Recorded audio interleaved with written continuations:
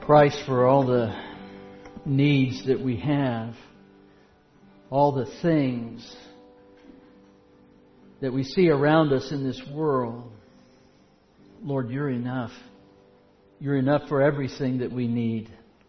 Lord, it's in You that we have life. It's in You that we have breath. It's in You that we have our very being in this world and the next. Lord, You are more than enough. You are our abundance. Lord, there is no turning back once we've seen Your dear face. We thank You. We thank You for the Word that You've given, the Spirit that indwells our hearts. Father, we pray that our minds would be attuned to what You have for us today. We ask this through the name of our Lord Jesus Christ. Amen. Please be seated.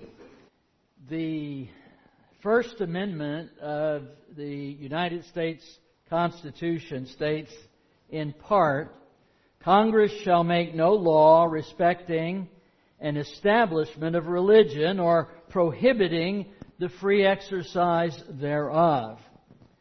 As an Air Force chaplain, my concern with regard to religious accommodation, and really that was the challenge that the Department of Defense had, was how do you support and defend the free exercise of religion without violating the prohibition against the establishment of a religion. I could spend hours talking about this with case study after case study. However, suffice it to say that the Department of Defense, based on Supreme Court documents, they've defined religion. And this is how it's defined. It's a personal set or institutionalized system of attitudes, moral or ethical beliefs and practices held with the strength of traditional religious views characterized by ardor and faith and generally evidenced through specific religious observances. Okay, that's a fine definition. One of the courses I took at Boston University centered around one question: what is religion? And what seemed to be a very simple question turned out to be one that was virtually impossible to answer. The Department of Defense's explanation or definition is as good as any I've heard, except for one thing. For the believer, it is wholly unacceptable. Why? I'll tell you why. It's because it's entirely anthropocentric, i.e., it's man-centered. You see, it begins with a personal set or an institutional system, as if there could be any other kind. It ends, though, this way. Those beliefs are held with ardor and faith. So the central focus is not on the content of what is being held, but it's on the power, the sincerity of your belief. As an Air Force chaplain, my primary responsibility was to help ensure, I was the primary action officer for the commander on any given base, to ensure the free exercise of religion for every service member, regardless of what their religion was. And so in the fulfillment of that duty, one of my distinctive roles was to determine the sincerity of a person who was claiming to be a conscientious objector. Okay? Now, I often wondered how in the world did such a person come to be in the military in the first place. For those of you who do not know, no matter what you're told, no matter what you see in the paper or read or what is spin out to you, the military kills people and breaks things. That's its job. And so you have people that come in there, but I do understand that philosophies and belief systems, religious or theological understandings do change over time. That's what happens. It does change. And so, in this particular context, what I determined actually had an impact in the outcome of the case. So even if it's a legal thing, it's not something the chaplain decides. It's something that's ultimately a legal issue. But the law has very few mechanisms to determine the sincerity of one's belief. So it fell to me. That was in my lane. But I had nothing to say about the content that the person believed, only whether that belief was held ardently, sincerely, powerfully, And the bottom line of the definition of religion is this, that it is the quality of your belief and not the quality of the content that matters. As long as you're sincere, you're good to go.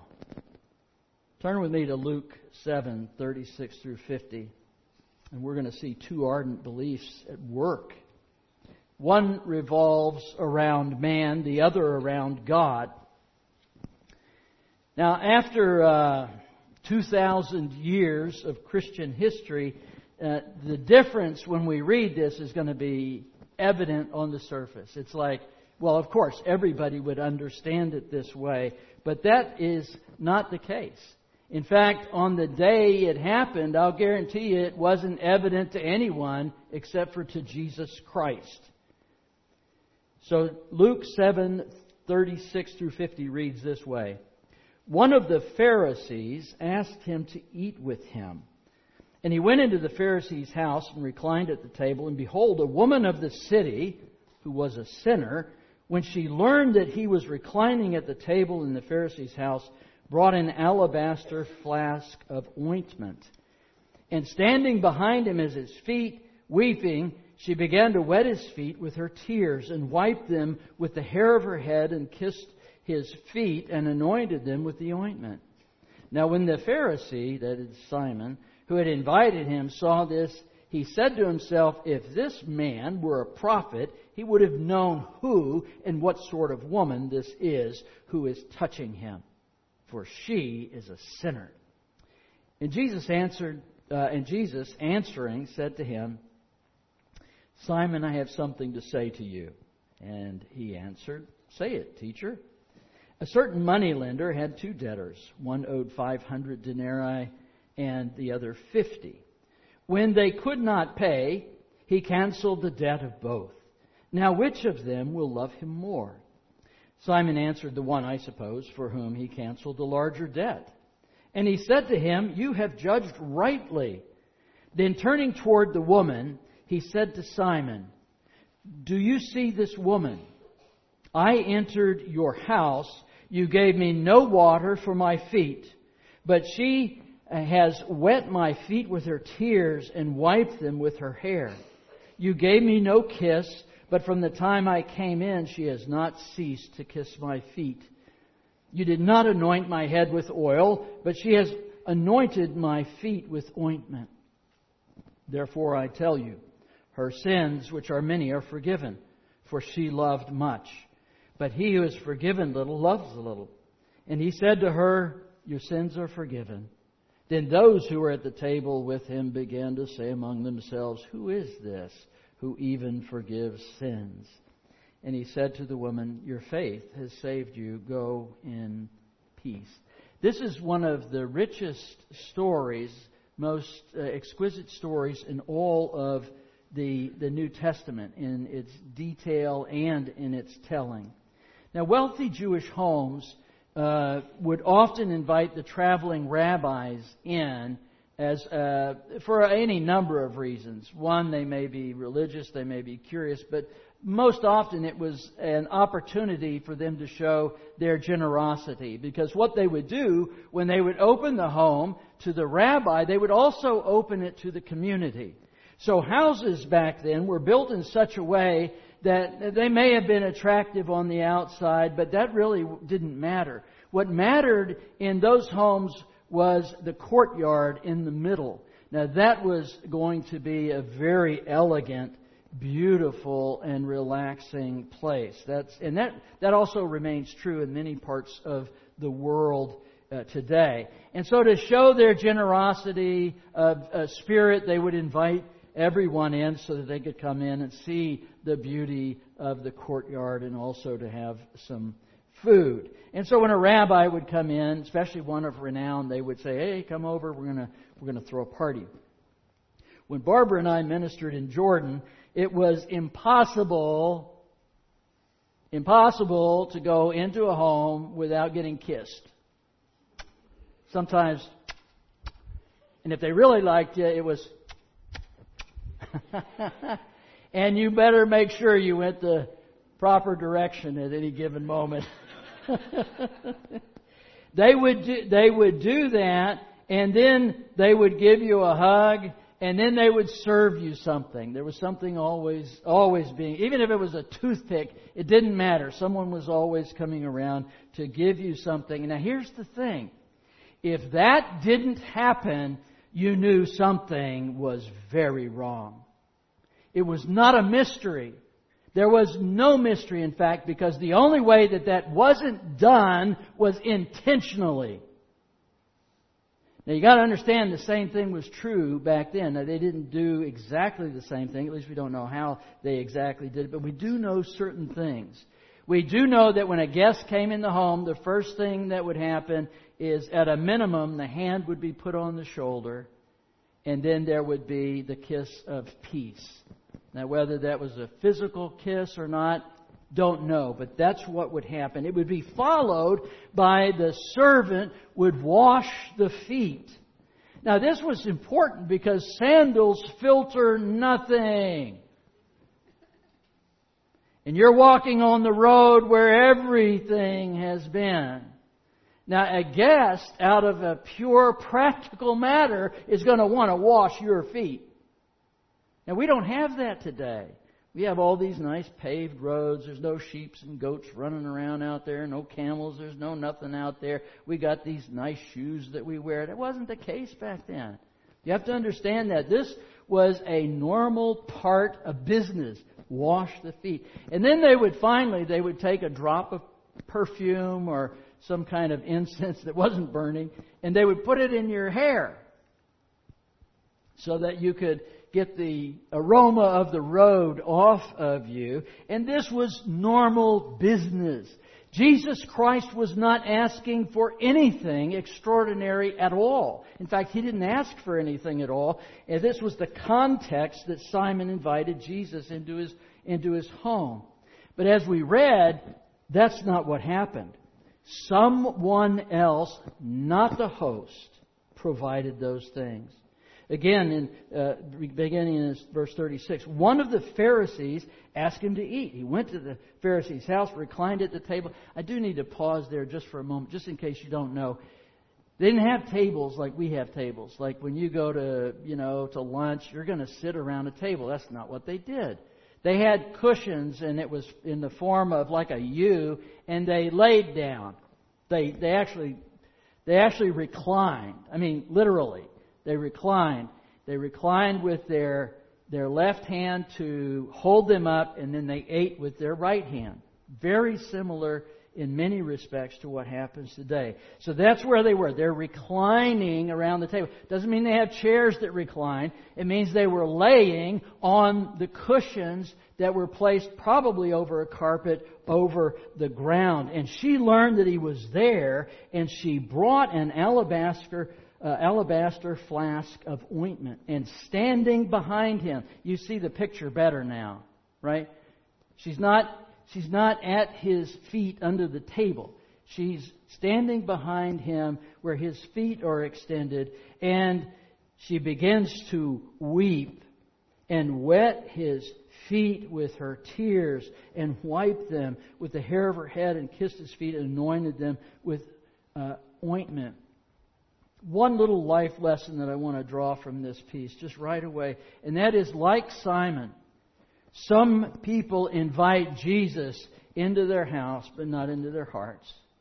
And they treat Him After having invited Him into their lives, they treat Him as if He's an unwelcome guest. You know, Simon hosted the dinner with Jesus as the honored guest, but something was seriously wrong here. I mean, you know, in our culture here in America today, we can look and say that was an oversight. But as I mentioned before, for Jesus, this was a slap in the face, and He knew it. And all the townspeople knew it, and everybody who was there knew that Simon did not respect Jesus Christ.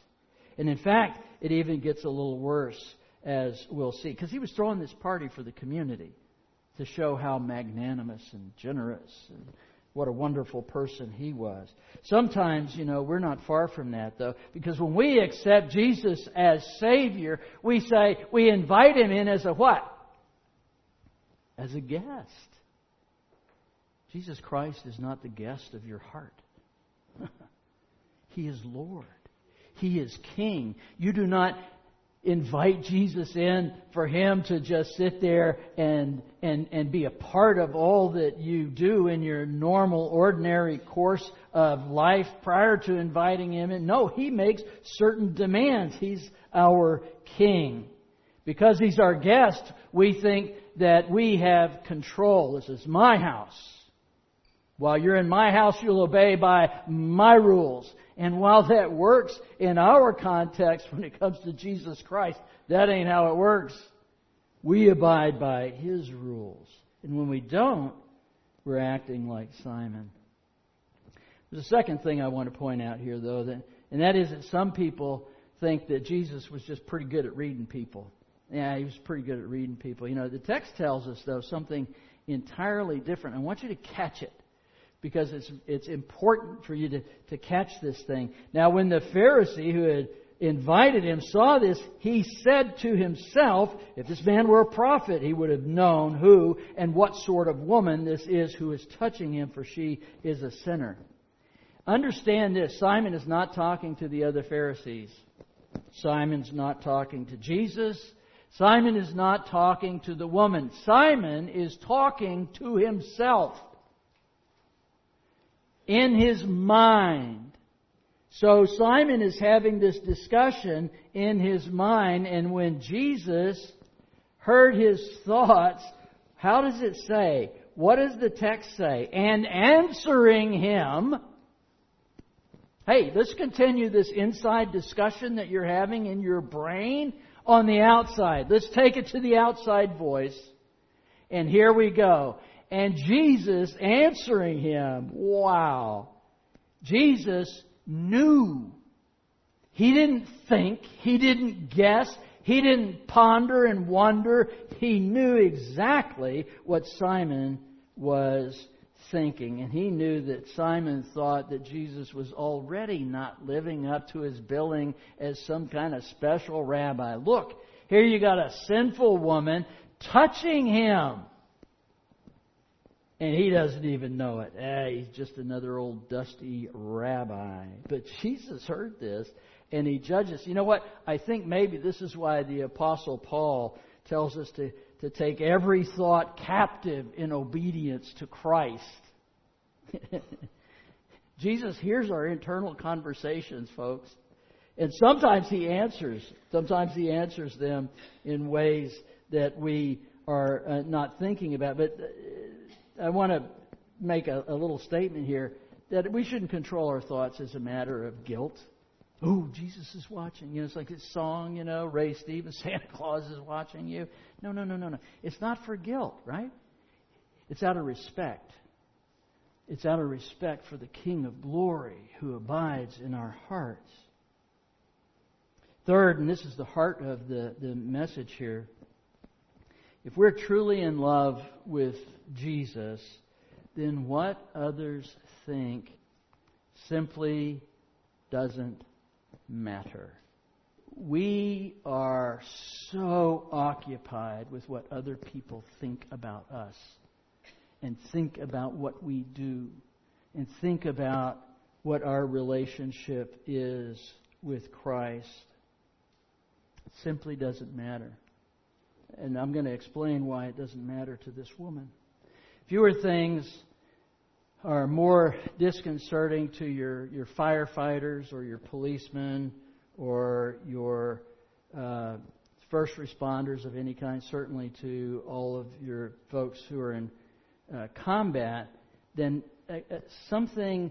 And if you've been in an extraordinary situation, you may have experienced this. It's called auditory exclusion, or intensified sound is another piece of that, or sometimes it's called tunnel vision. And your brain just kind of takes over in those situations. And it does certain things about how it allocates resources in your mind, and how it determines what's significant, what's insignificant, and where all the energies have to be placed so that you will live. Your brain takes control in unexpected and uncontrollable, in many ways, at times. For example, 85% of people in combat experience what's called diminished sound. Now, if you and I were to go out to the shooting range and you did not wear earmuffs and you fired off something, fire out a few rounds off, your ears may hurt and they may ring. These guys don't hear anything, or very little. 72% experienced heightened visual clarity. They could see minute movement. 65% experienced slow motion time. Interesting, there's 16% that experienced diminished visual clarity and heightened hearing. As it turns out, guess what? That was when it was dark. Brain said, hey, you don't need to see, you need to hear. And so sight's not that important. Let me give you a real life example. There were two police. They were chasing a perpetrator who had stolen a car. And after a long chase, this guy ran into a ditch. He crashed there, and they were going to run up there and make the arrest when all of a sudden a bullet slammed through their windshield. Okay, now that upped the ante quite a bit. And so this guy's shooting at them, and so one guy starts shooting his pistol, the other guy starts shooting his shotgun, and the brain and training took over at this point. Here, I want you to hear one of the officer's own words. I faintly heard the sound of one round go off. Then nothing. I could feel the recoil of my gun, so I knew I was firing, but I didn't hear the shotgun at all, and I thought my partner had been hit. When it was all over, as it turns out, I had fired 9 shots, my partner 4, and the perpetrator 3 before we killed him.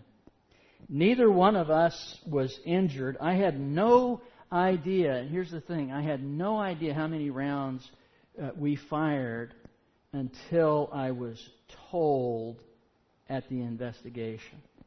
To this day, I have no memory of hearing any gunfire except that first round.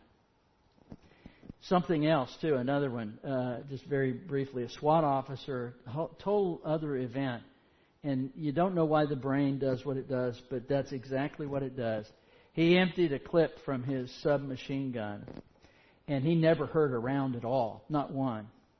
You know what he did hear? He heard the tinkling of the brass as it hit the ground, but he never heard a shot. The brain just does some amazing things. So why the exclusion? And I am driving towards something here. The brain determined that sound was needless in these cases, and it used its considerable resources to focus on one thing, the thing that gave it life. And living was by being able to see the perpetrator and feel the recoil. Hearing meant nothing. People who are in deep trauma, you can talk to them, you can yell at them, stuff like that, and they're like they don't hear you. Guess what? They don't. They don't hear you at all. While some may have, most of us have never been assaulted with deadly intent. But we're not freed from this process of the brain function. For example, if you're worried about something, if you're deeply worried about something, even right now, what happens is it begins to control processes in your mind that make you have a lack of awareness in your life. Now, that's fine if you end up with a stubbed toe, but that's not so good if you end up in an automobile accident because your brain is focused somewhere else. Just on a kind of innocent one, because I think most of us have experienced this. Have you ever driven on a road trip and you've gone about 20 miles and then you look up and you go, where am I? How did I get here? And you're the driver? That's a scary thing, right? But it's so what we have here is that this is what's happening with this woman. This woman is so focused on Jesus that she's completely lost awareness of everything around her save Him, because He is life for her. She was not concerned about the cultural barriers of letting her hair down. She was not looking or seeing or registering in any way the loathful looks that Simon was giving her, or the judgmental looks that the Pharisees were giving her. She didn't feel, and while we're not told, I assure you, this would be 99% the case, servants were trying to get her out. She didn't feel that at all. No, all she saw was the Lord Jesus Christ, and nothing else mattered. She was experiencing all the exclusions the brain can provide, because the first time in her entire life she understood what total acceptance was. She felt total, pure love, and she felt total forgiveness. I tell you, I wish my upbringing on no person, friend or foe, but I will say this. Because I had an awareness of my sin, the power, the sheer power of that moment, all those years ago, remains with me to this moment. From the day I first believed till now. Some of you know what I'm talking about. You've felt it. You've experienced it in your own heart, and others may wonder. But listen to me. It wasn't glorious in that sense. My first response to God was pure fear. It was selfish. I was lost. And then Christ came. And then when I recognized that I was lost and I was doomed and there was Christ in front of me, I guarantee you that was thankfulness at a profound level. Now, most of us don't fit in the category this woman was in. But your response will be the same once you realize that the greater sinner was neither the woman or Simon. In fact, there was no greater sinner. When it comes to saving, when it comes to salvation, when it comes to salvific merit in our relationship with God, magnitude of sin or frequency of sin is absolutely irrelevant and meaningless. That is a fact, because the truth is, it didn't matter if it was 500 denarii or 50 denarii or 1 penny. How many of us in here can look into the face of God and say, I have currency that you can spend, that you can use. I have something that you can need from me. No, we don't. No matter how much or how little we sin, guess what? If only one. If all sin had stopped in the garden, and that was the last, and the only one, and all of the rest of us lived perfect lives, Christ still would have to die.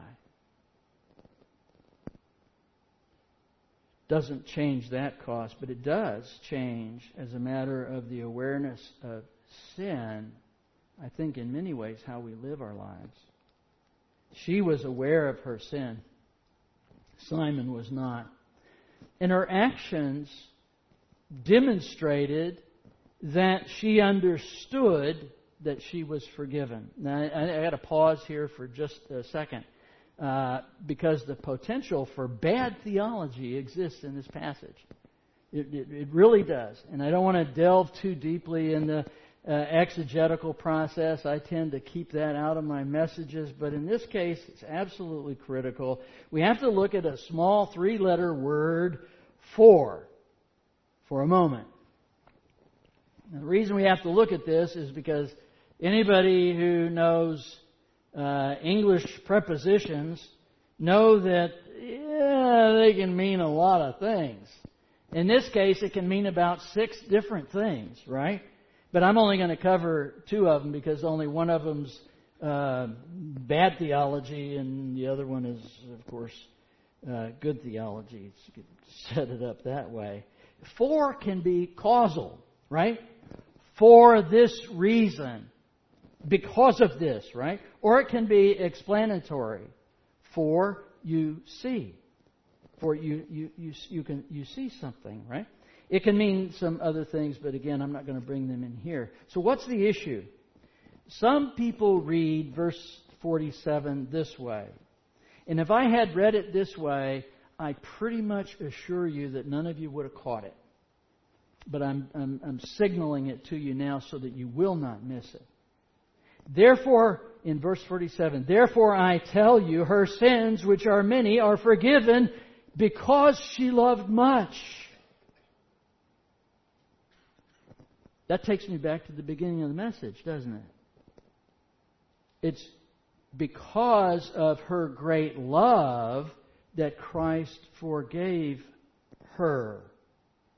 Now, when I was dealing as a chaplain with conscientious objectors, one of the causes or reasons that the conscientious objector is being granted that status is precisely this interpretation of that word for. Because it's what? It's the quality of your thing, not the thing that you hold to. There's no measure of the truthfulness of the content, only that it's sincere and that it's deep. And that's a serious theological error to think that her love was the cause of her forgiveness.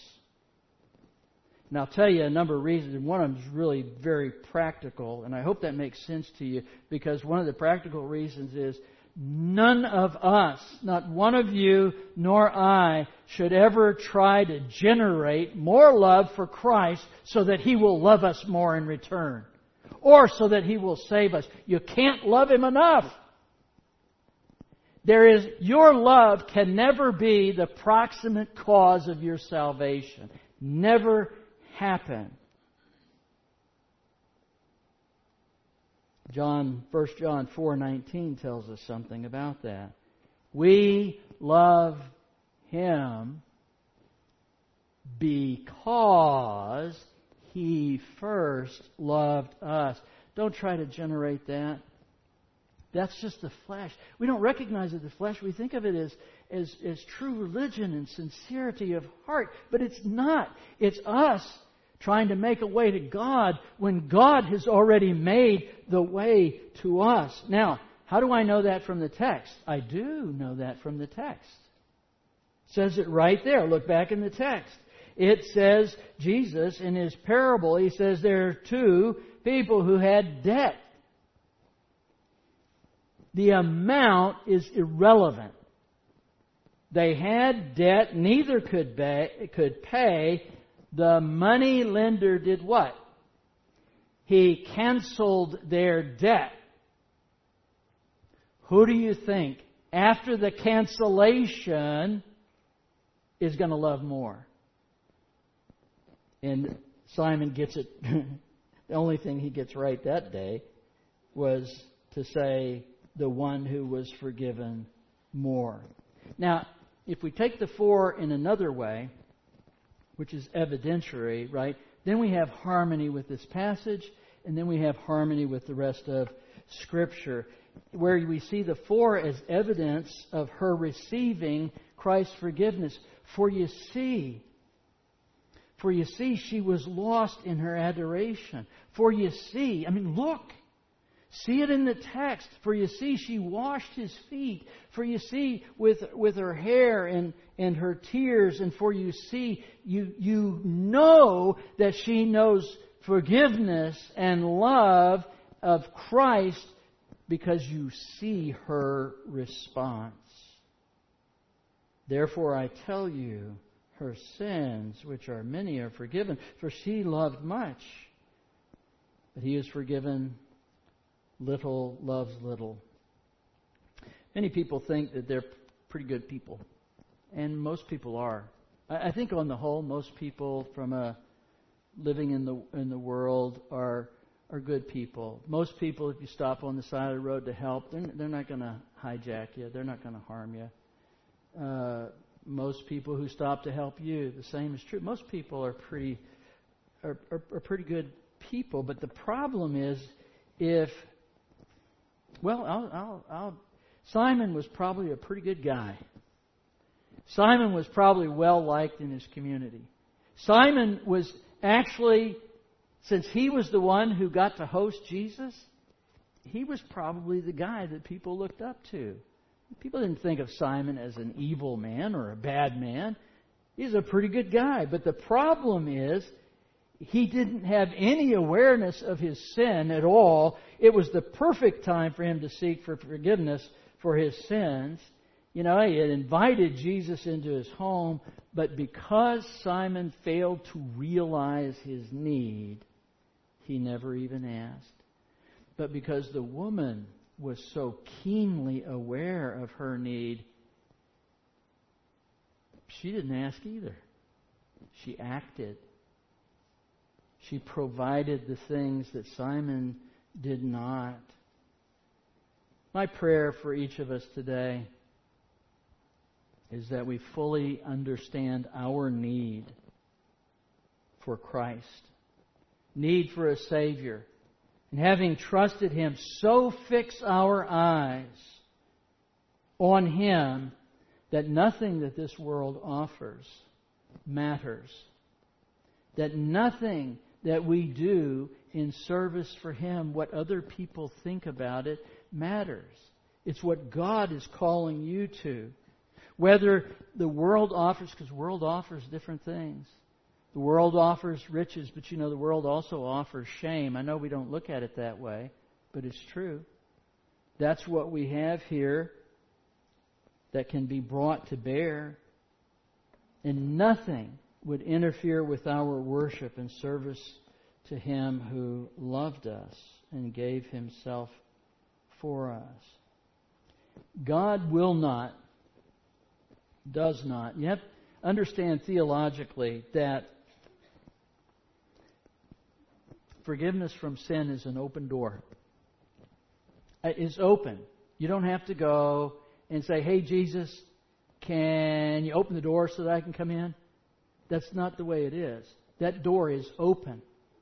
Our problem, the problem is because of our own self-sufficiency, we don't go through the door. Many of us don't go to the door. And that will keep us from going through the door, which is Jesus Christ. We may sincerely hold beliefs, but sincerity's got very little to do with it. Think of this. The faith the size of what? Mustard seed. It's not very big.